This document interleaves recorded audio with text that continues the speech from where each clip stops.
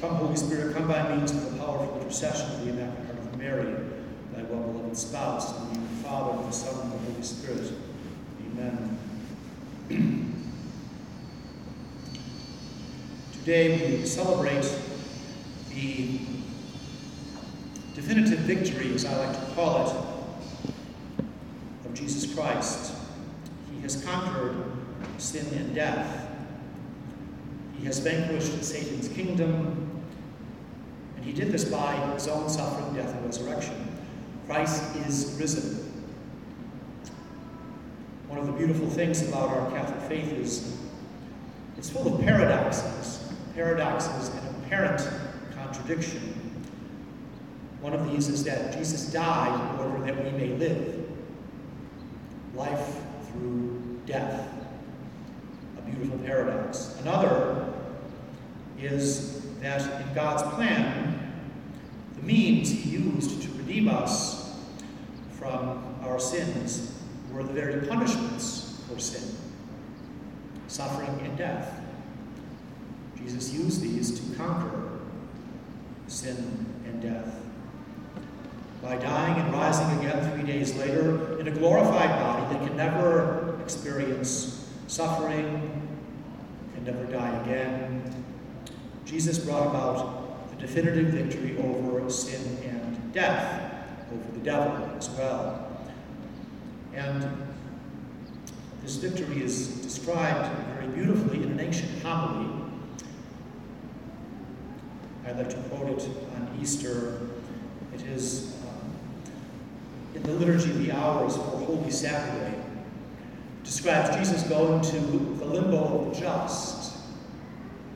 And these were the souls awaiting the kingdom of heaven to be opened from Adam through Abraham up until the time of Jesus.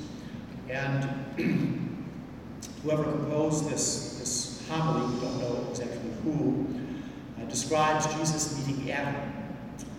And these are Christ's words to Adam, confronting him. He says, "For your sake I, your God, became your son. I, the Lord, took the form of a slave.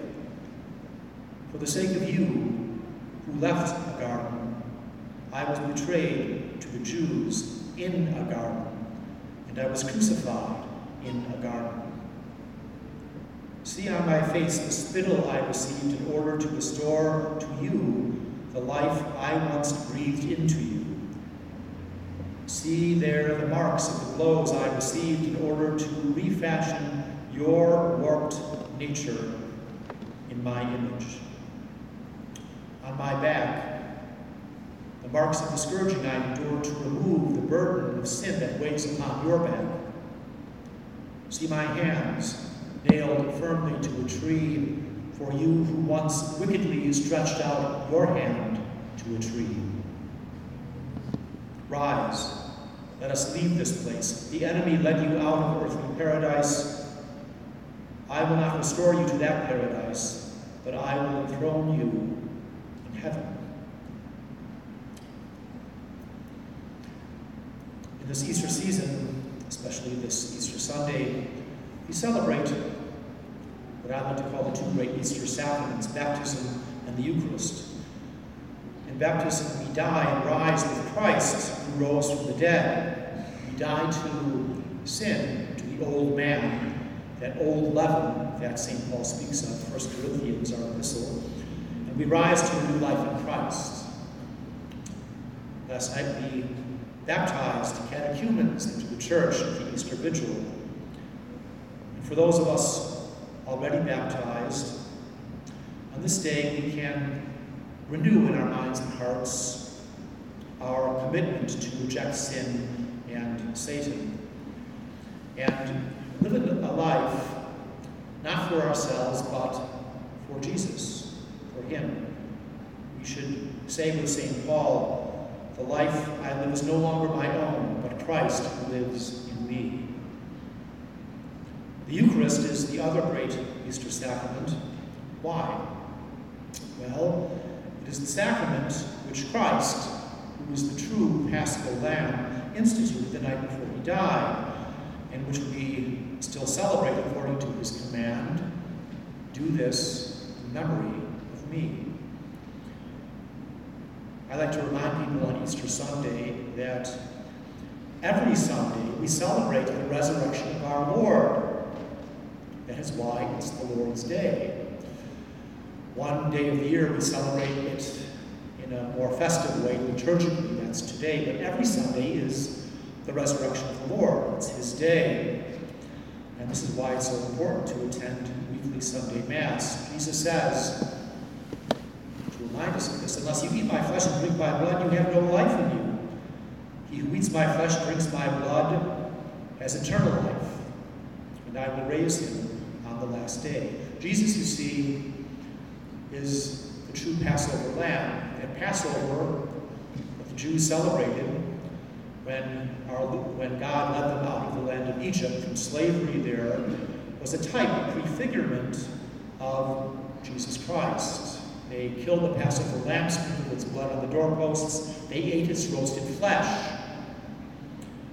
And this was all to foreshadow Jesus Christ, who is the true Lamb. He tells us this. That John the Baptist pointed him out the first time he appears in public. Behold, the Lamb of God. That Passover lamb is the link between the Old and New Testaments. And what is Jesus telling us in these words? We find in chapter 6 of John's Gospel, well, that the Eucharist, the great sacrament of the risen, glorified body and blood of Jesus, is the supernatural food that our souls need to be nourished. We receive that life of God in our souls, which we call sanctifying grace in baptism. Like any life, it needs to be nourished. It is Jesus Christ, his own body and blood, that nourishes the life of God in our souls. And if we don't receive the body and blood of Jesus in the Eucharist, we don't have Christ's life within us. This is the reason for the Easter duty. We must, if someone doesn't receive communion, one must go to confession, receive communion at least once a year. The other thing our Lord is telling us with the words from John 6 is that his risen, glorified body and blood in the Eucharist is the pledge of our future glory.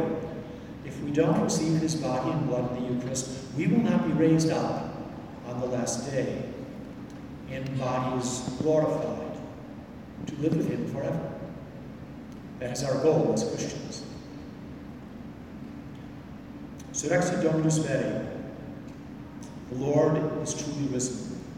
Vinxit Christus. Christ has conquered. Our Lord, our God, our King, and our Savior. We rejoice this day. In the name of the Father, and of the Son, and of the Holy Spirit.